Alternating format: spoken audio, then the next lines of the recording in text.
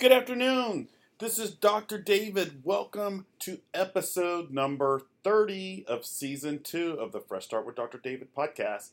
And this is a very special episode. I've got a special guest who has been here before, who's going to talk with me and with you about a topic that I think is very, very important. It's becoming increasingly more prevalent in our society. And so those are the topics of learning styles and academic challenges. And of course, that bleeds into the whole topic of ADD, ADHD. So we'll be talking about that today. So I'm really, really excited. My guest today, she has had struggles with learning challenges and different things in the past. She's also, at least when she first came to me, had a lot of symptoms of ADHD. I myself, as an MD, am very familiar with ADHD.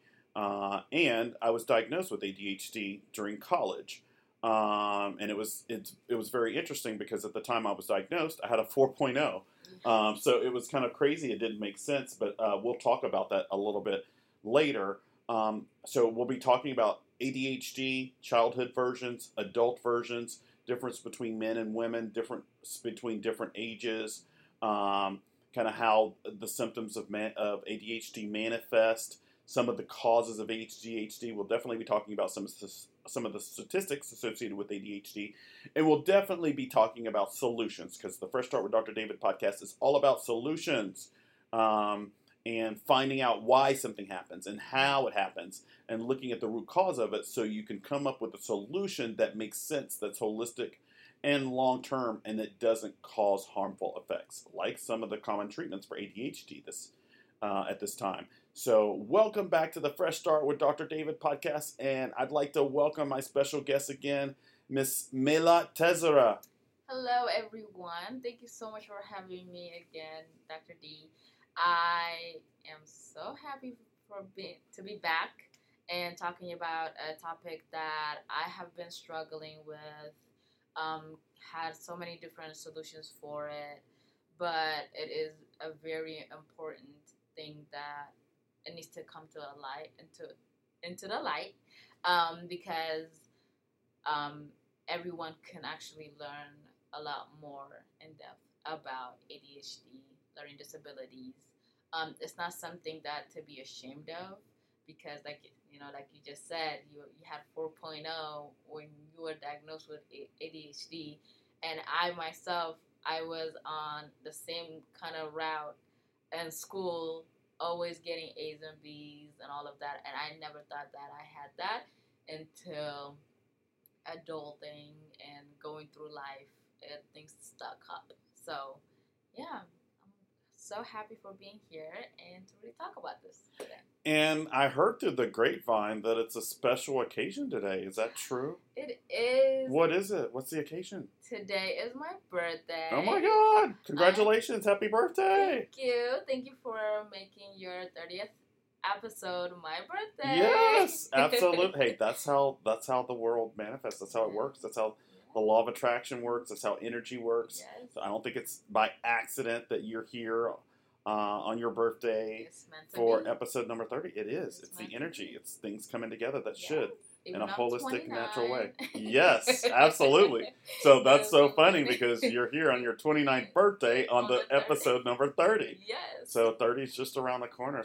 So before we dive into this, tell me how I can, and the reason why I asked this question is because, as you know, I turned a certain number this year. That's why there's a golden rose on my desk. Yes. And I can recall when I turned 40. I can also recall when I turned 30. Yeah. And I remember all the anxiety associated with turning 30. Yeah. Tell me how you feel turning 29.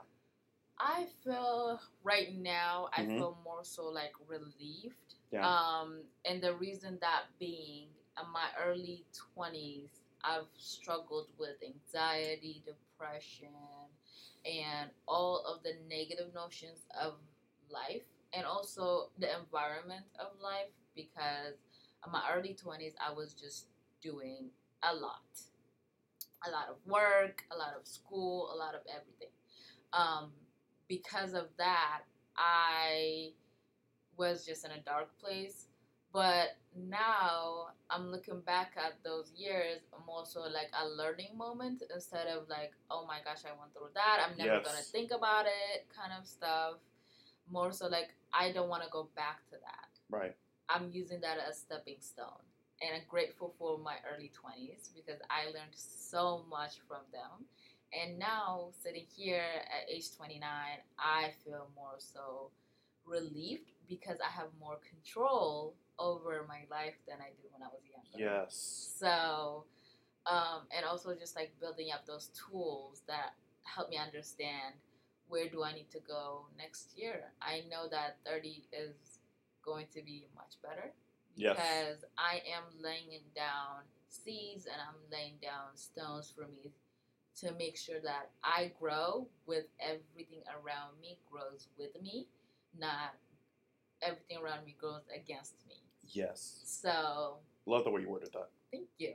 And that's the thing that I'm constantly putting my faith and my mind on instead of like, oh my gosh, I'm turning another year. I'm not doing this. I'm not doing that. I haven't gotten to here. None of us don't know where we're going to go 2 seconds from now. True. So for me, instead of worrying about it and worrying, oh, I am going to be this age and I don't have X amount of money, X amount of things. Instead of thinking about it that way, just being grateful for health, wealth, and mindset is different. Wealth is not more so like about money, but also what are the things that you have that is tangible. Your peace of mind, your calmness, your serenity, like those are the things that like more important, and they will add up to money later on. And I just feel like finding different ways to put on your outlook on is a lot more better because um, one thing that I can say for myself as I get older is that I can buy an egg sandwich and be happy with that. Meaning that I can be happy with every little thing because those little things are gonna add up to be a big thing. So just taking every little thing one thing at a time. Absolutely. And I have to say, you know, gratitude is a great attitude. Absolutely. Gratitude is a great attitude. So Absolutely. I totally agree with that. And you know, what you kind of alluded to too is the concept of being a victor versus being a victim. Yes. And so instead of looking at the things that happened that brought you experience, learning, and wisdom, yes, as being a victim, you're looking at it as, hey, that was a learning experience. Yes. That makes me stronger. That makes me who I am today. And that gives me some of my resilience for Yep. being greater Yep. and growing and becoming stronger into the Yes. future.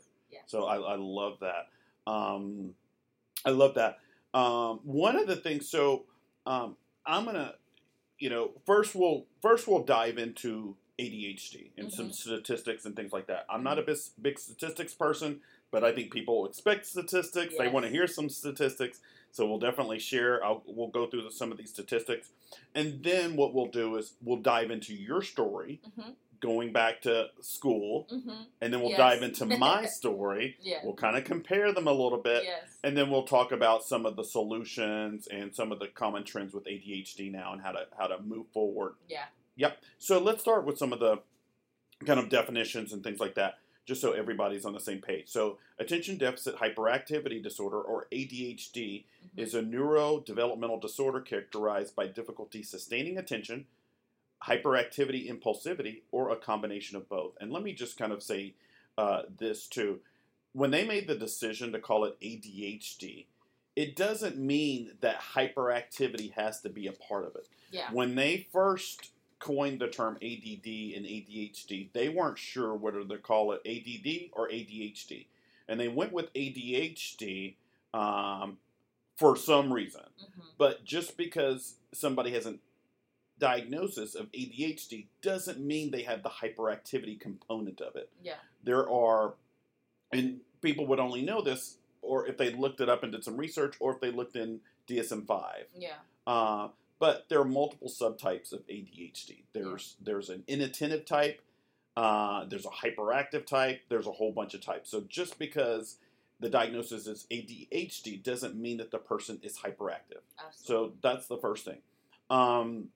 Individuals with ADHD often or might struggle to resist impulses, to do something, to follow directions, to complete tasks, and remain seated, among other things.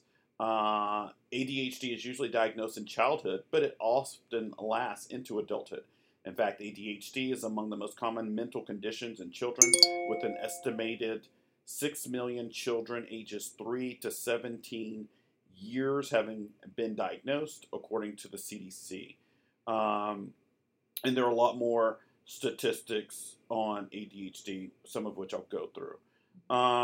So, obviously, the most important thing, according to DSM-5 and kind of the field of psychiatry and mental health about ADHD, is you look at the history. Yeah. So, generally speaking, you look at the history of the symptoms.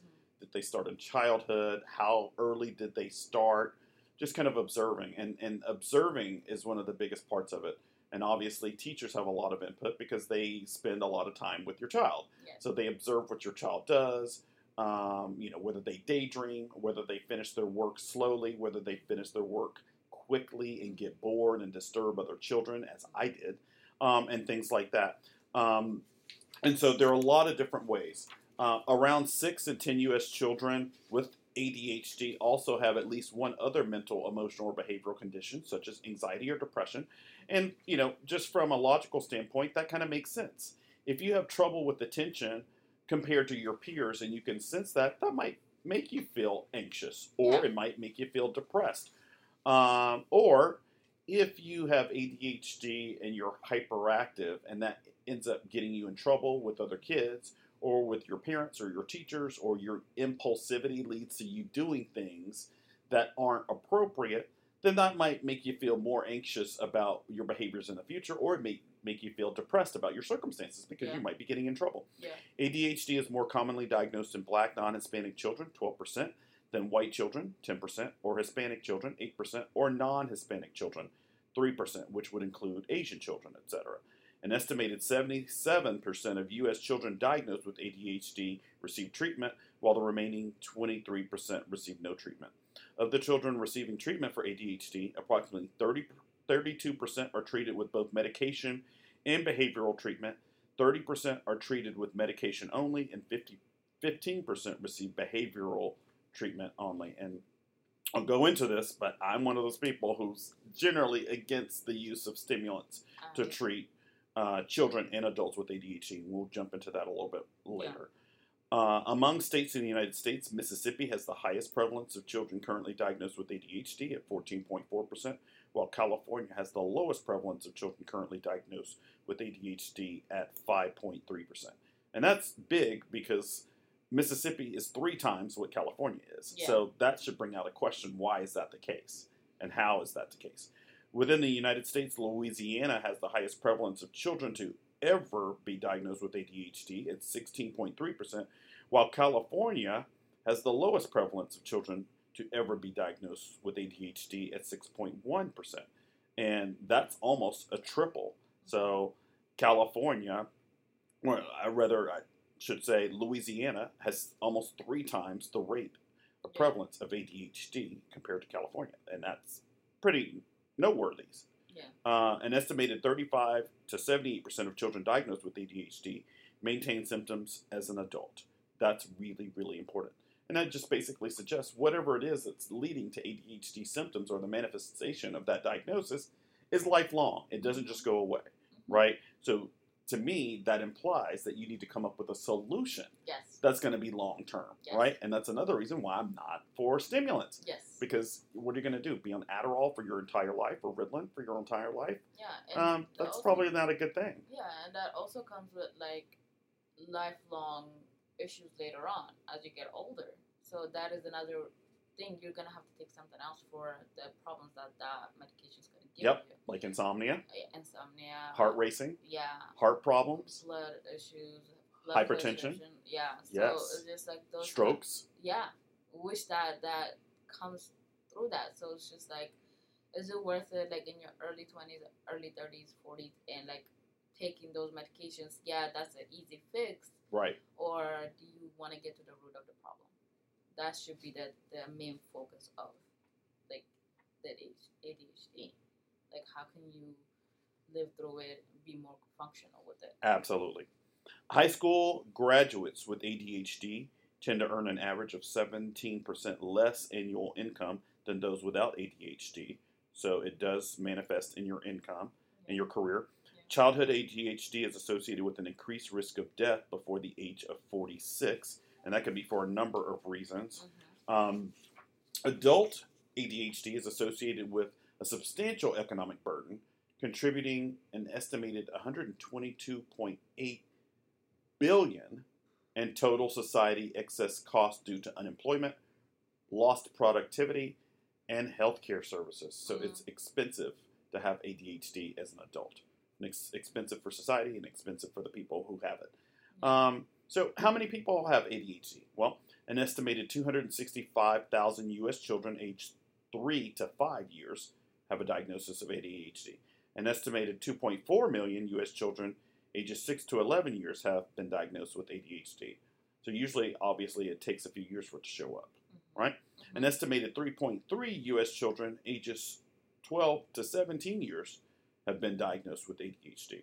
And what that statistic tells us is the longer you live, the more likely you are to be diagnosed with ADHD. Yep. Because you've got 265,000 children around the age of 3 to 5, but you've got 3.3 million once you get 12 to 17, which is adolescence. Approximately 129 million children and adolescents worldwide between the ages of 5 to 19 years old have been diagnosed with ADHD. And more than 366 million adults worldwide have ADHD as of 2020. Individuals with ADHD often experience a myriad of challenges, including difficulty focusing and concentrating, staying organized, managing time, being efficient and productive, and that can have a drastic impact on their daily functioning and lead to long-term problems like academic failure, difficulties in interpersonal relationships, and things like that. So early diagnosis and prevention is really, really important. So those are some of the statistics associated with ADHD. Here's a couple more, though, and then we'll kind of jump into our own stories and then some solutions. The average age for an ADHD diagnosis is 7 years old, but children with more severe ADHD are commonly diagnosed at a younger age. And so generally speaking, the younger you're diagnosed with ADHD, the worse the symptoms probably are, right?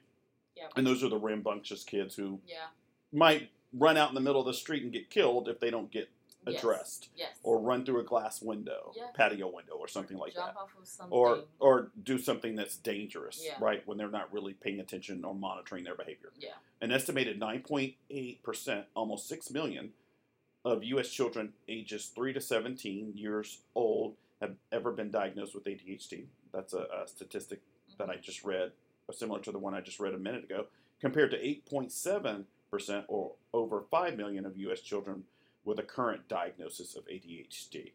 Boys are more likely to be diagnosed with ADHD than girls in the U.S., with approximately 11.9% of boys ages 3 to 17 being diagnosed with ADHD compared to 5.5% of girls.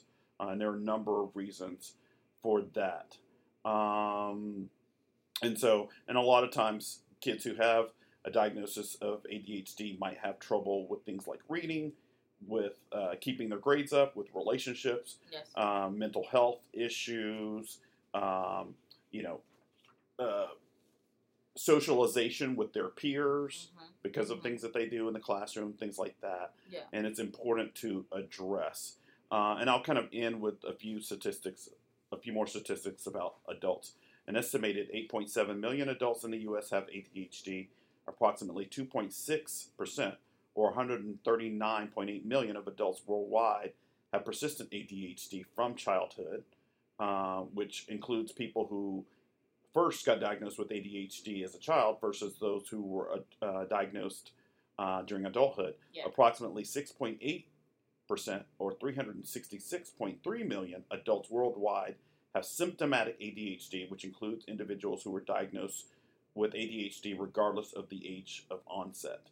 And then the prevalence of worldwide symptomatic adult ADHD decreases with age. 18 to 24-year-olds contribute to more than 75.5 million cases of symptomatic adult ADHD, while individuals over 60 contribute to about 46 1.4 million cases, Yeah. which is about half as many. Yeah. And there are a lot of different reasons for that. And I'll just kind of go into one of the big ones. Is because if you think about somebody who's 18 to 24, they're just learning to cope with the world as an adult. They have a lot of responsibilities. They might be in school. They might have just entered the workplace. They may have just started a family. They've got more stress. It makes sense. Now, that doesn't mean that you don't have stress at age 60, but at age 60, life is starting to wind down. Yeah. You've kind of used to being an adult at age 60. You've been an adult for 30 or 40 years. Yeah.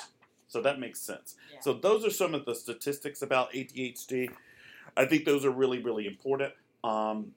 And one of the, I'll just kind of go a little bit into kind of how my practice approaches ADHD, and then we'll go into your story, Melat, and then we'll talk a little bit about my story. Okay. So one of the big approaches that I have with ADHD is let's find the root cause of it. Yes. Let's not just treat the symptom. Let's not just medicate a child with a stimulant medication, which carries its own side effects. Let's find out the reason why this kid has ADHD. Yeah. It could be because of diet. Yeah. It could be because of stimulation. It could be because of the way the environment is set up. And so one of the biggest things that I advocate, not just for myself, but for my clients and for people in general, is with ADHD, change the environment to meet the person. Yeah. Right? Yeah. And we'll go into some of the specifics of that, but environment, you can change the environment to meet the kid. And every environment doesn't work for every kid. And I bet your story will tell some of that, and I know that mine will. So that's the biggest thing. I think it's important to find out the root cause. Look at when ADHD symptoms began. Look at if diet or nutrition are a factor. You need certain vitamins and minerals in order for your brain and your nervous system to work correctly. Yes. And then hormones also come into play. Absolutely. So there are a lot of different variables, but at the end of the day, my biggest thing is, as an MD, my first obligation is to do no harm, and my second obligation is to do good.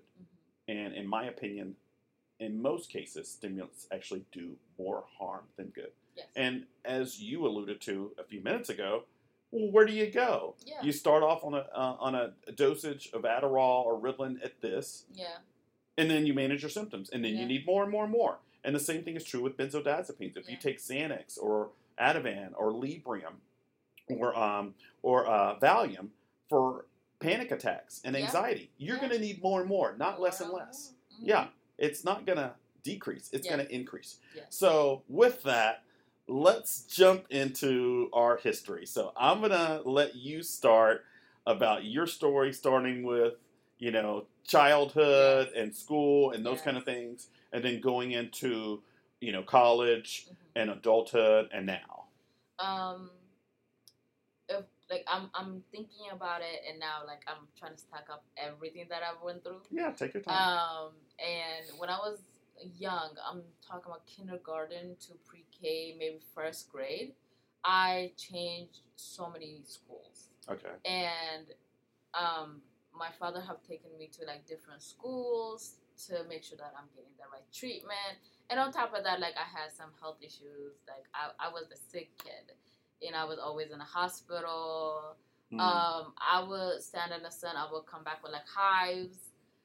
Those were the things that constantly was changing schools, environmental, we just talked about, was not meeting my requirements that I need.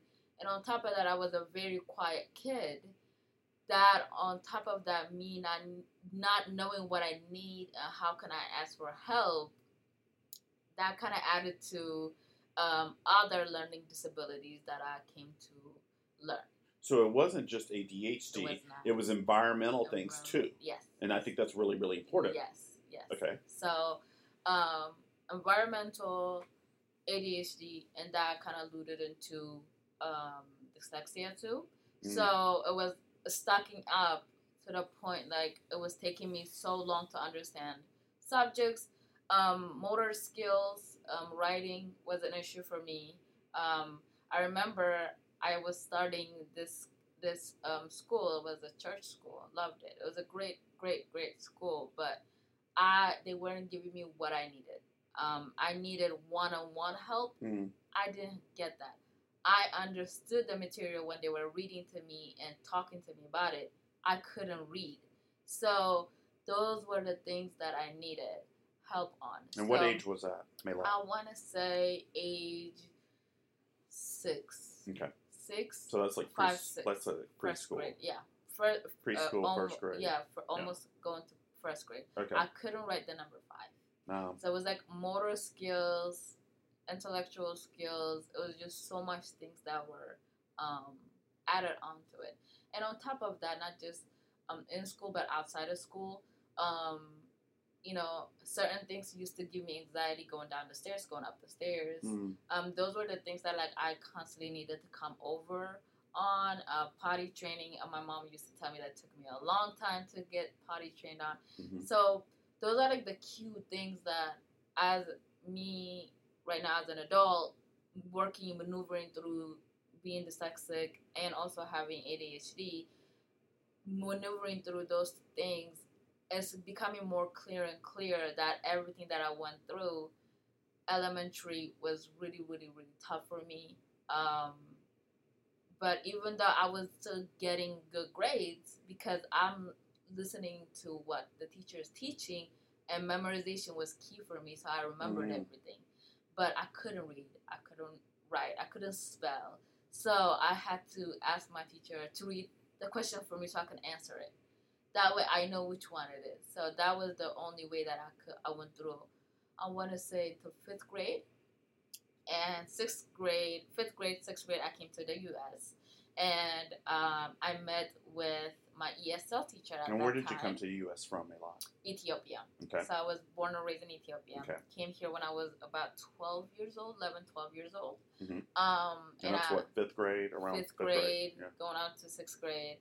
Passed because I was already in ESL, English as a Second Language. Mm-hmm. They read the questions for you. So I was able to get that. Because of that. Yes. So I was very grateful. They didn't know I was dyslexic at that time.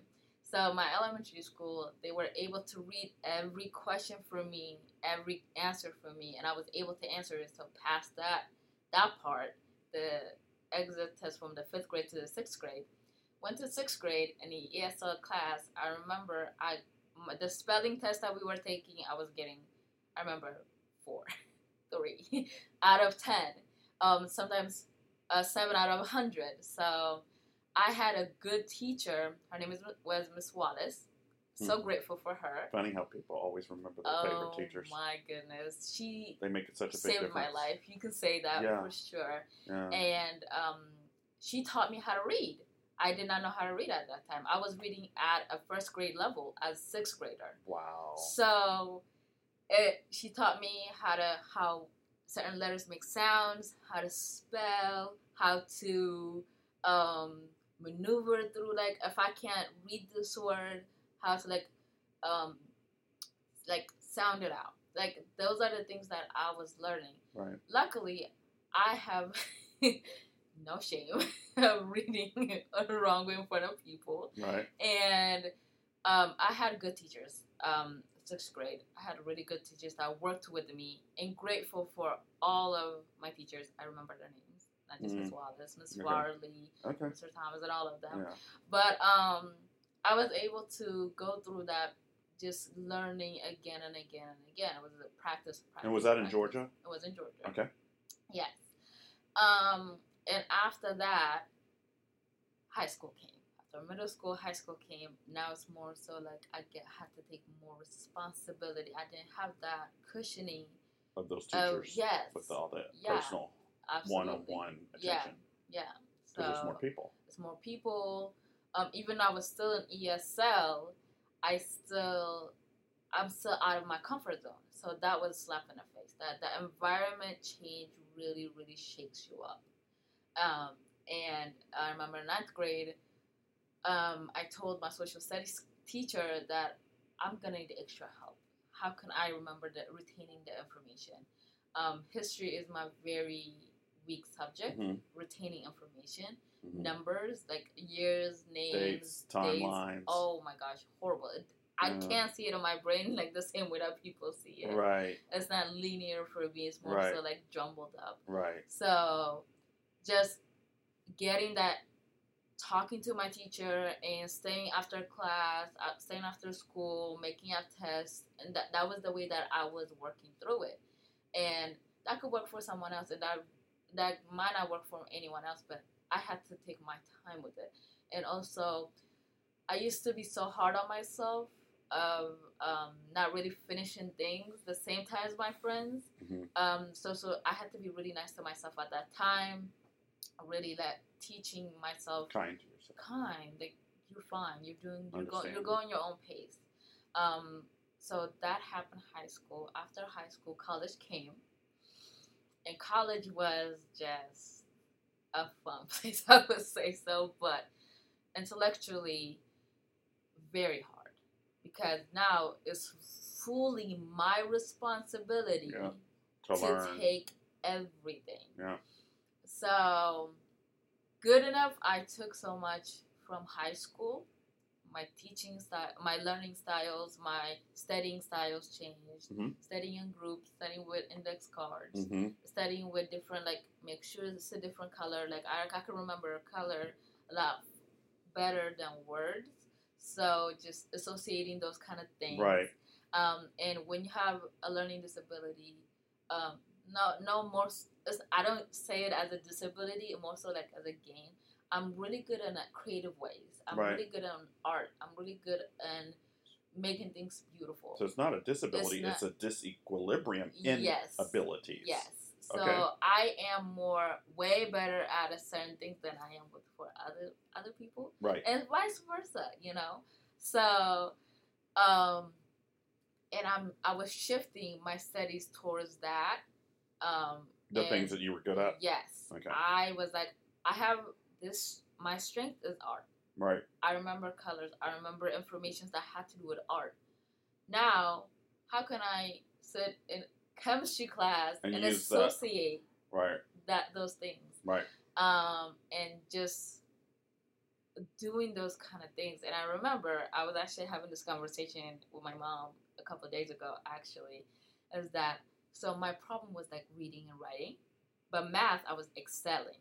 Right. Math was like numbers, formulas, like I can do that. Mm-hmm. But words and remembering, spelling, reading, I still struggle to this day. Right. But those were my problem issues. So I was the math whiz. Right. But the help with reading comprehension and vocabulary. Yes. And English stuff. Oh my goodness, horrible. But the funny thing was, I wasn't just having that kind of issues in English. I was also having the same issues in my own language, in Amharic. Oh wow. So when I was in school back home in Ethiopia, certain things I can't write, certain things I can't read, certain things I couldn't do. So it was equally the same problem. Regardless of the language. Regardless of the language. So it wasn't the language. It wasn't the language. It was just that function. Yes. So it was me. Uh-huh. Like the part of your brain needed to process language. Yes. So it had to, I feel like it hasn't developed that much. But as you grow older, it does develop. But now it's shifting. How can you learn? Somebody have to teach you a certain way to understand. And I'm really happy that I went through the same thing, like all of the stuff that I went through. Because now, if I had a kid dealing with the same issues, I know how to handle it. Right. And cutting those kind of corners, because I helped my little brother to study a certain way, read a certain way. When he couldn't read, I'm like, listen, I went through this in 6th grade, I'm going to help you. So just kind of helping him that way. Now he goes to Georgia Tech. So those are the stuff that I will definitely be doing for my kids if that would ever happen. But even if they don't even have ADHD, I will definitely teach them a certain way so it will be easier on them instead of, making things harder. So you just alluded to something I think is really, really important. Mm-hmm. So one of the statistics that we just went through about ADHD is how there's a higher prevalence of comorbidities like depression and anxiety. Yes. And that kind of leads me to what I'm going to go into now. So it's my belief that one of the reasons why there's a higher prevalence of things like depression or major depressive disorder and anxiety, like generalized anxiety disorder and other disorders with ADHD, is because of how it changes the social structure. Yes. Yes. So, the whole time that you were just kind of, recounting those different grades, in my mind, as you said all that, I'm thinking, okay, well, how does that affect her relationships with other students? Because they see that she needs more help, things like that. How does that affect friendships and things like that? And you even talked about, how you would notice that your friends would finish their work before. So tell me a little bit about that, how that made you feel in terms of those circumstances. So how did you feel? I kind of put myself, like other students were understanding things way far better than me, and I wanted to be that.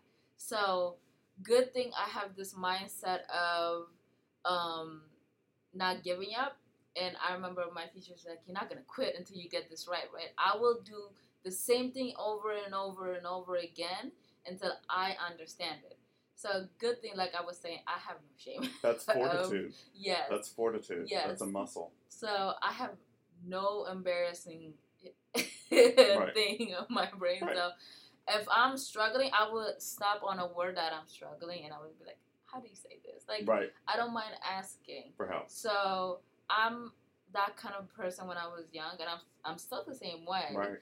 But I do remember my friends understanding, going through accelerated classes, and they're moving to like AB classes, IB classes, and I was also in those kind of classes. But I know I was struggling far more than they were, because I wasn't understanding it as fast as they were doing, and that was just really messing with me, and it kind of played a little bit trick on my self-esteem. Really, I felt like I should have been in those kind of classes because I wasn't good enough. Those kind of like thoughts do trickle in, because when you're just sitting there trying to understand this information that has been given to you, and everybody's like, oh, I know the answer, I know this, and you just like, okay, I feel defeated, Right. But once I got the groove, I was that person, like, oh, me, like, I know that, like, I was most of the teacher's pet. So, like, almost getting to that part really just makes you feel alone, because they don't understand it, because they don't face the same issues that you're facing. Right. They haven't walked in your shoes. Absolutely. And good enough, I had good friends that helped me out, and I was blessed with that. I didn't really experience that much of bullying when it came to like my learning disability, and also because of not a lot of people knew about it, and they didn't understand it either. So I kind of went under the radar, but also just thinking like I was also protective of myself, but also having the mindset of like, oh, I gotta get this done, I gotta be better, I gotta work at it, I gotta do it again and again. So basically having that kind of mindset really did help me. Gotcha. Yeah. Gotcha. So let me share a little bit kind of about my kind of developmental history. So I was born prematurely by almost 2 months. I don't know if that affected anything or not, but I did. And anyway, when I started like first grade, preschool and first grade and things like that, we lived in Chicago. I went to a Lutheran private school that was primarily white, and I did well. I do remember a couple of times getting in trouble because I talked when the teacher left and things like that. But, I excelled. And I think every report card that I had in preschool and first grade were basically like, David's a very, very bright child, but, he talks a lot, those kind of things. When my family moved to Arkansas and I started the second grade and third grade, it was tough because I got picked on. And so I went to a school where my mother was a teacher, and it wasn't in the same neighborhood where we lived. So it was one of the poorest schools in the district. And I was just, different. We just moved there from Chicago.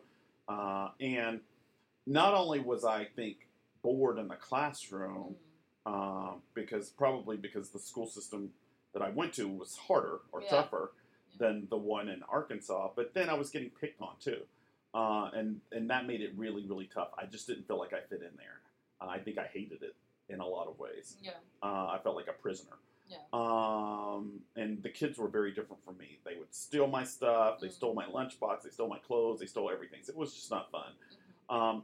In the classroom, I did really well. I remember there were some standardized tests that we had to take, and me and one other young lady who was in the same class with me, we scored the highest in the school. I had a pretty high IQ. I would finish my work before everybody else and get bored and bother other people or look around. I can remember when I was in, specifically remember when I was in first grade, how I would finish my work and I would either bother other people and talk to them, or stare out the window into space, which is kind of like the inattentive type of ADHD. Yeah. So I wasn't necessarily hyper, but I was bored. Yeah. Right. When I got to fourth grade, I did well. I wasn't disruptive, I don't think.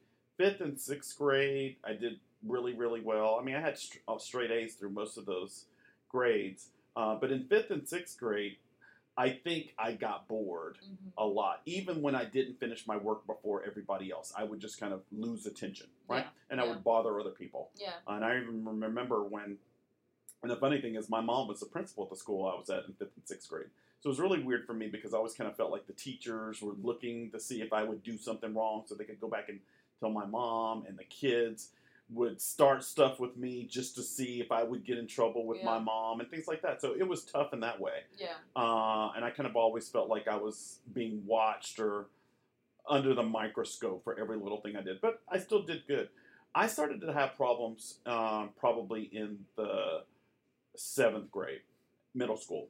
And specifically, I remember there was a class it was a mathematics class.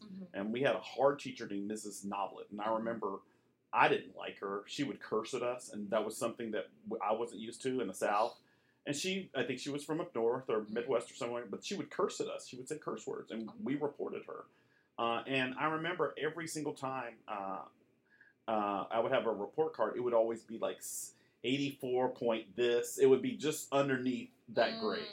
And I was just like, and I had other teachers like that too. And I kind of felt like race was a factor too in some of those situations because I'd never gotten, 84.9 just below a B if you had to have 85 to get a B. Yeah. Things like that started to happen. So, I think because of that, I started to get discouraged. The other thing that was going on, I think at that point, which I think made a big difference too, is that's kind of the time when you start doing other stuff, right? And I think during that whole time, I played sports and other things like that, and played piano and took all these lessons. So all these things were kind of competing for my attention in seventh grade. Eighth and ninth grade, I think I struggled. And I think part of it was I think I struggled socially. I didn't really feel like I knew where I fit in, what my identity was at school. That's around the time that kids start to separate based off of race and class. So I didn't really know where I fit in. Most of my friends were white. And I just, it was just a really weird thing. And I struggled with some subjects, but not with others. In high school, it depended on the subject. So I struggled with some things in high school, but I think I was just kind of absent. I think I was kind of focused on fitting in and things like that more so than school. I just really don't think. I was in a bad, dark place in high school, and I was actually suicidal at some points during high school. But school was the last thing I was really worried about until it was time to graduate. And all of a sudden, that became important. Luckily, even though my grades weren't the greatest in high school, my ACT score was really good. And so that made a big difference. And I didn't even study for the ACT at all. I didn't do any prep. I didn't do anything. I just took the test and did really, really well. Specifically on the verbal reasoning part. So that's where you were weak. But I was really strong in that. I think I scored like a 32 in the verbal reasoning part or whatever, just a really high score. And other stuff was just kind of average. College was different. College, is when I got diagnosed with ADHD. And like I said, I had a 4.0 at the time I was diagnosed with ADHD. Mm-hmm. And it was when I got diagnosed when I went to the library. I learned that I had to find a quiet space. So that's one of the things that I learned in college. I had to have a quiet environment without distractions in order to study. And I had headphones. I had all kinds of things to block out noises and stuff like that. So that's one of the things I learned in college. The other thing is there was a period of time, and this is one of the things that I think is really, really important to get to the root cause of ADHD, is when I worked full time all through college, I think, and I would go to the library to study, and I would read the same page over and over and over and over, and it's like my focus just wasn't there. Yeah. I wouldn't remember a single word, not one word. Yep. And I talked to my teacher about it, and they recommended that I go to a doctor. I went to a psychiatrist and a psychologist. They both diagnosed me with ADHD and put me on stimulants. Yeah. And those helped with focus. But the funny thing about it is before I got put on stimulants, I would go to the gas station and see these things called mini thins. And they were these things that would be like, oh, increases alertness and focus. I guess truck drivers would use them. Yeah. That's why they were at gas stations. Yeah. And I would use those, and it's like, oh my God, my focus is great. Yeah. And I think they had pseudoephedrine or something like that in it. But the point that I'm making, though, at least with this part, is that when I got diagnosed with ADHD, it was during a time period when I had a lot of obligations, a lot of stressors. I was working full time.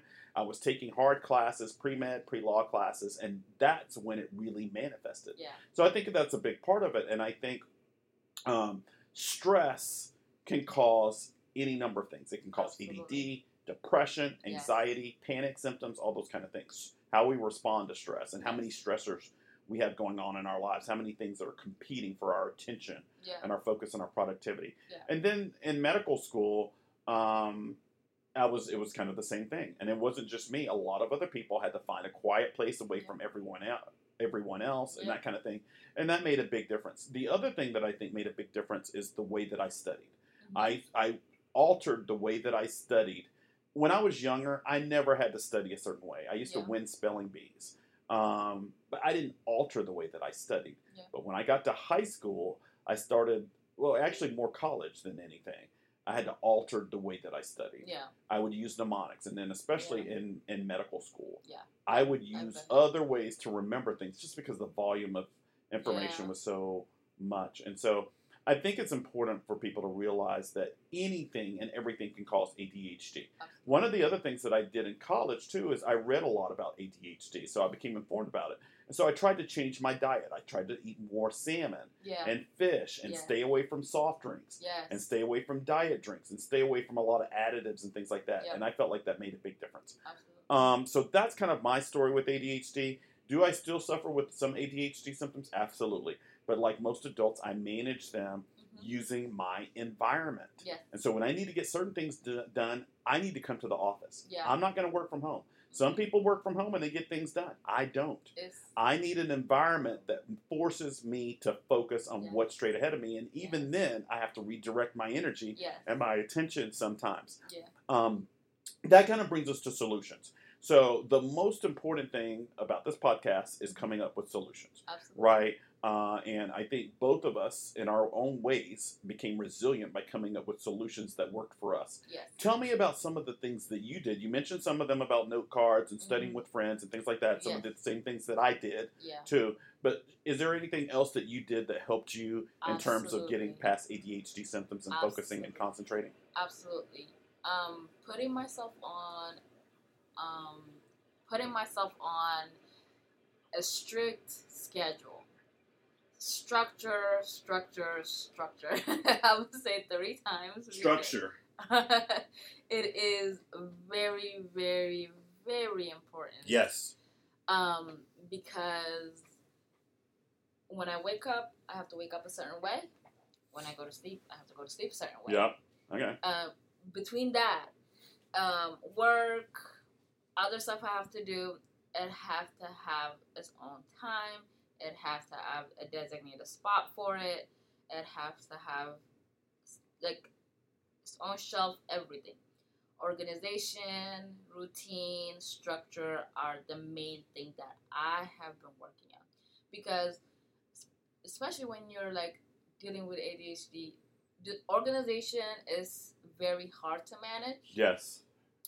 So sticky notes, calendars, Yes.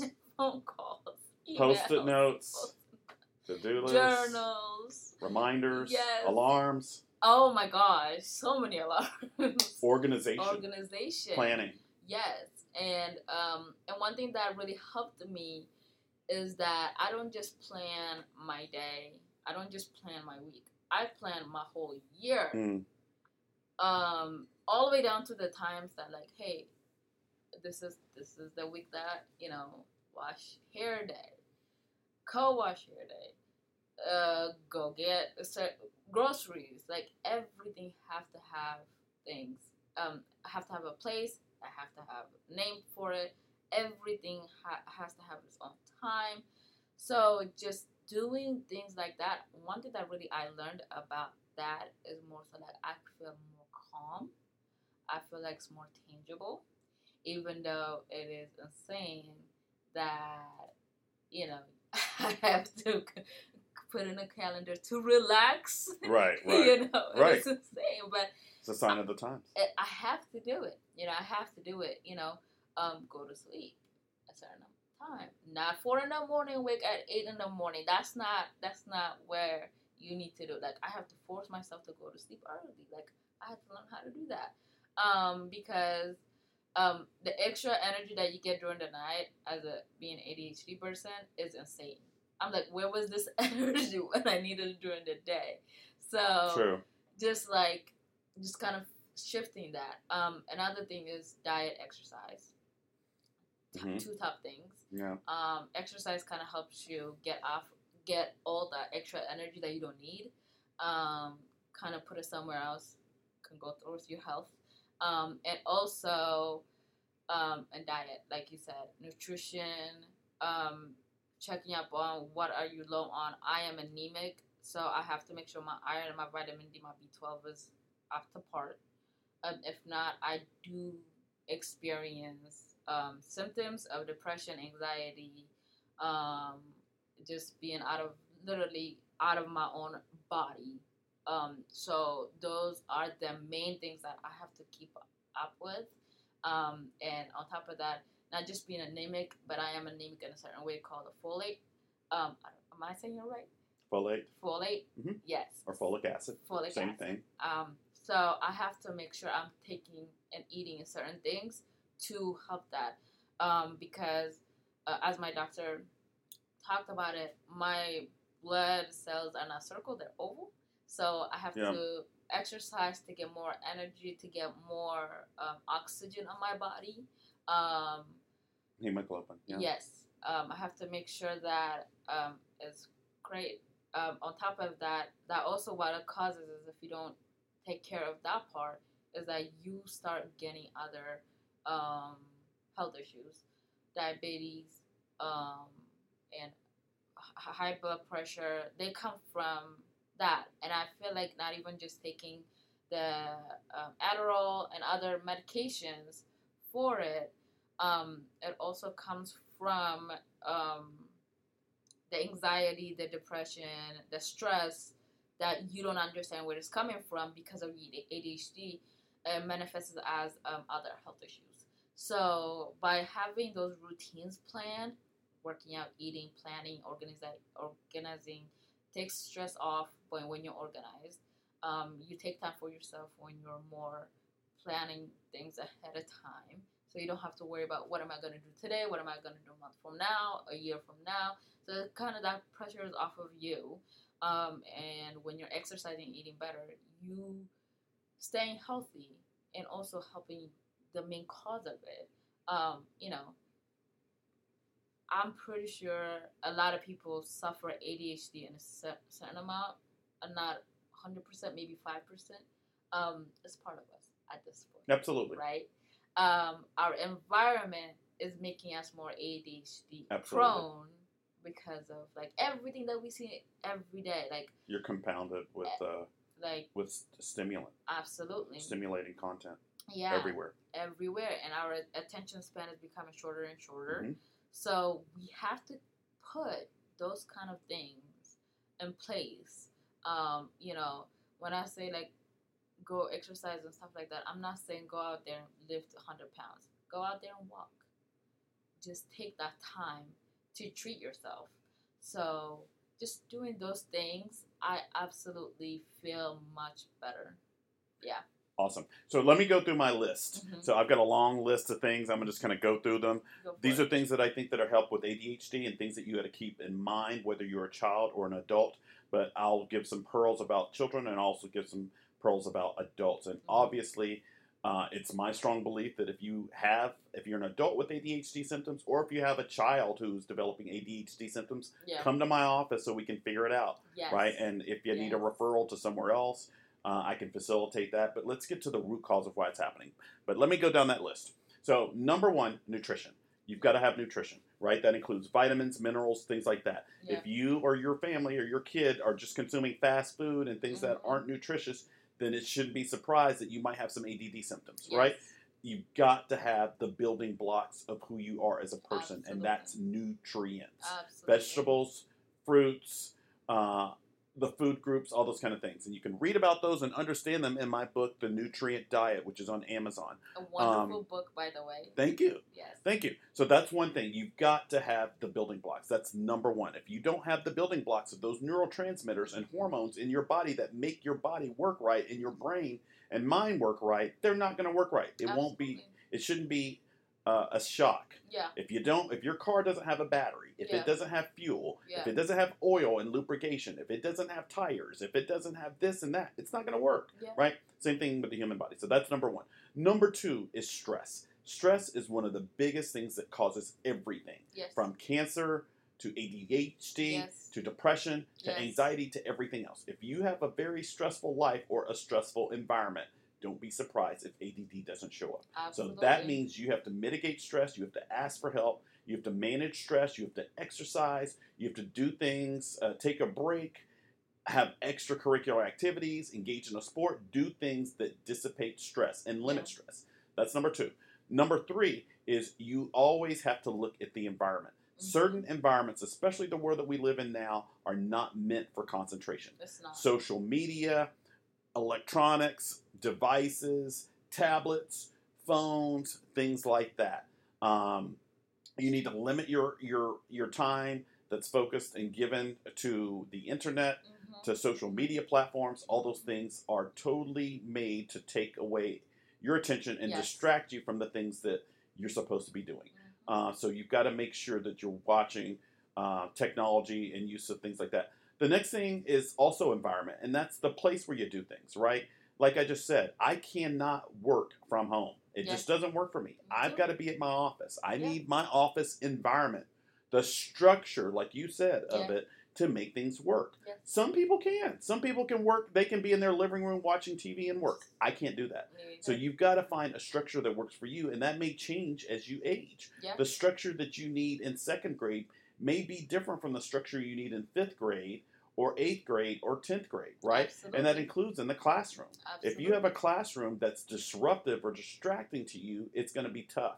So every classroom does not work for every kid. So environment is so important. The next thing I'll say is things like music.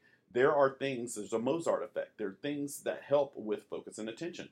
I sometimes listen to classical music in the background. I also will listen to, subliminal audios, ocean waves, calming things that help me focus. That's a really big thing. So, and vice versa. Some people may need an environment with no sound at all. They need a quiet room. They can't focus and concentrate or take a test if they hear a bunch of papers rattling and people sighing and moving around. I knew I was like that when I took my medical boards. I would take a medical board, and there would be people taking a practice test, banging their hands against the desk. It would disrupt me, but can't do anything about it. So environment makes a big difference. The next thing that I'd probably go to is the use of things, like you said, planning. Planning and organizing makes such a big difference. If you have ADHD symptoms, you've got to plan things out. Absolutely. Your day, your time, all those kind of things. They're not going to automatically come together, especially as you get older and you have more responsibilities. Yes. So that means you've got to have to-do lists. You've got to use Post-it notes. You've got to have a calendar system. You've got to have alarms, things like that. The next thing is sleep. Sleep is so important. We spend a third of our life sleeping. Yes. If you don't get the sleep you need and the sleep at the right time, then you're not going to be able to focus and concentrate and be attentive the next day. Yep. That's when your brain and your body recovers and re-energizes and reinvigorates and all those kind of things. And so you've got to get your sleep. And that doesn't mean that you get 7 hours of sleep from 1 a.m. in the morning to 8 a.m. in the morning. That means you need to get asleep and in bed by 9:30, Yes. and then wake up 7 or 8 hours later. Yes. When you jump in your sleep window is very important. And I wrote a chapter about that in my first self-improvement book, Sweet Potato Pie for the Spirit, Soul, and Psyche. Chapter 2 is all about your sleep. So you've got to have your sleep ordered. If your sleep is disordered, you're going to end up with depression, anxiety, and ADHD type symptoms.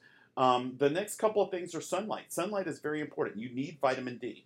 In order for your body to work right, you've got to get vitamin D. And that's not vitamin D necessarily from milk, but from the sun. Yeah. That's why exercise and things like that are important. Walking out in the sun, things like that. So that's really, really important.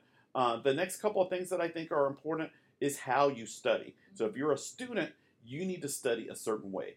What works for one person does not work for other people. You know, you might study alone and then need to study in a group. Yes. Question each other. Yes. Test each other. Yes. The best way, and I learned this in medical school mostly, but you've got to do constant questions that are similar to the questions that you're going to have on your exam. If you don't, you're going to be caught off guard. You're going to feel anxious, things like that. And test anxiety is a real thing. Yeah. And so you've got to prepare correctly. That means having other people to test you on things. That means using note cards. That means using mnemonics. Don't overuse highlighters. If you if you highlight everything, you're not learning anything. No. If you highlight one word here and there, that's one thing. But if you're highlighting everything, you're really not learning at all. You're just tricking yourself. You're wasting time. So that's a big thing. The other thing, too, is, and this is kind of intuitive, I think, but pursue things that you actually enjoy and love. It's going to be hard for you to focus on something. If you're pre-med and your true passions lie in publishing or writing or history or some other discipline, you need to switch, right? And even if you achieve your goal of getting in medical school and become a doctor, you're going to be miserable. You're going to hate it, right? You don't want to be miserable for the rest of your life. Choose something that's in line with your purpose, who you are, what you enjoy. Now, that doesn't mean it can't be challenging. Yeah. You know, you can be challenged, but don't pick something that you hate. That's going to be miserable, and you're going to have ADD symptoms. You're not going to be able to focus on something you don't like. And probably the last thing that I would say is just kind of your mental energy, being in the right place, meditating, feeling calm, things like that. That makes a big difference. Having a support system around you, organizing, structure, those kind of things, making sure that you feel balanced. If you don't feel balanced as a person, it's going to be hard for you to be attentive, to concentrate, focus, and things like that. Yeah. So that's kind of my top 10 list of ADHD things. Please don't just put your kid on a stimulant. Please don't just go on Vyvanse or Adderall or Ritalin. It's an easy solution. Trust me, I know. I was there. Yeah. I was on Adderall for about 15 years. Yeah. And that's probably one of the reasons why I developed hypertension at age 30. Yeah.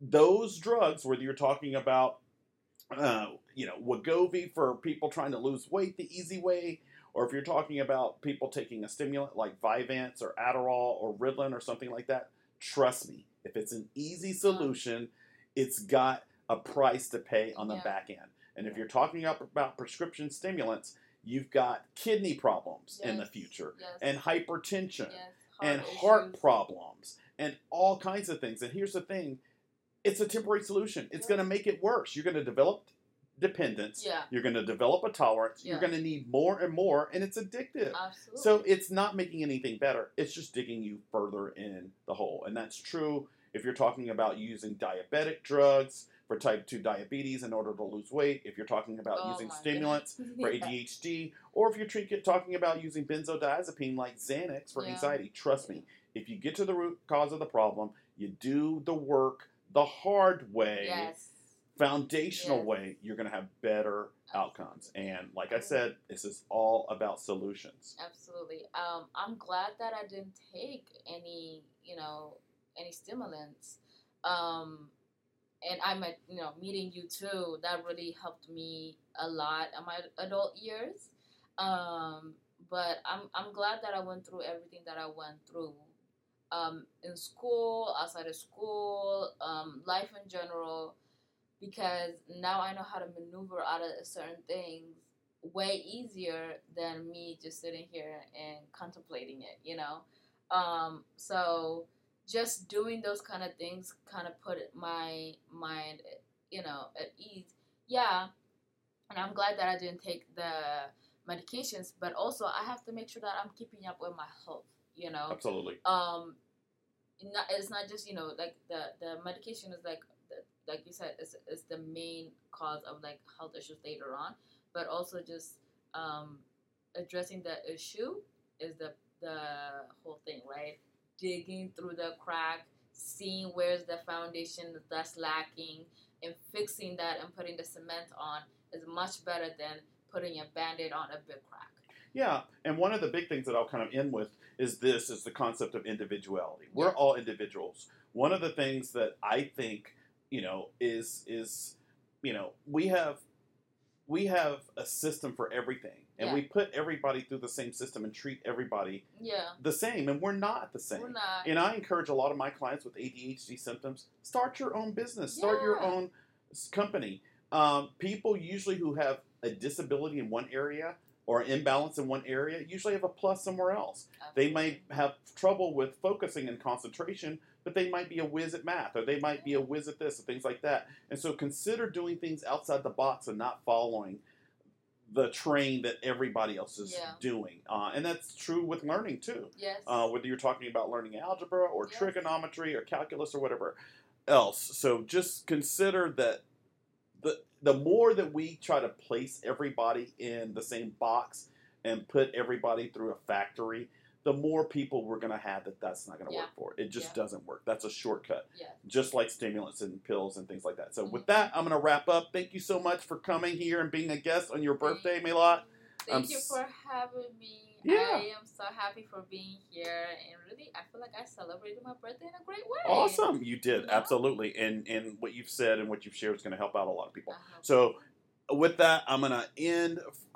Definitely check out my website. If you've got ADHD symptoms or you know somebody who does, feel free. Please check out my practice website. It's www.atlantacoaching.com, www.mlcoga.com. If you need help with a particular issue and you don't necessarily want to come in for coaching in person, you can also sign up for my program, Life Advice 360, which provides you with life coaching, life advice, and life recommendations over the phone, by email, and other methods. So definitely check that out. And, basically make sure that you're taking care of yourself, right? A daily multivitamin, things like that. And if you have a problem, ask for help.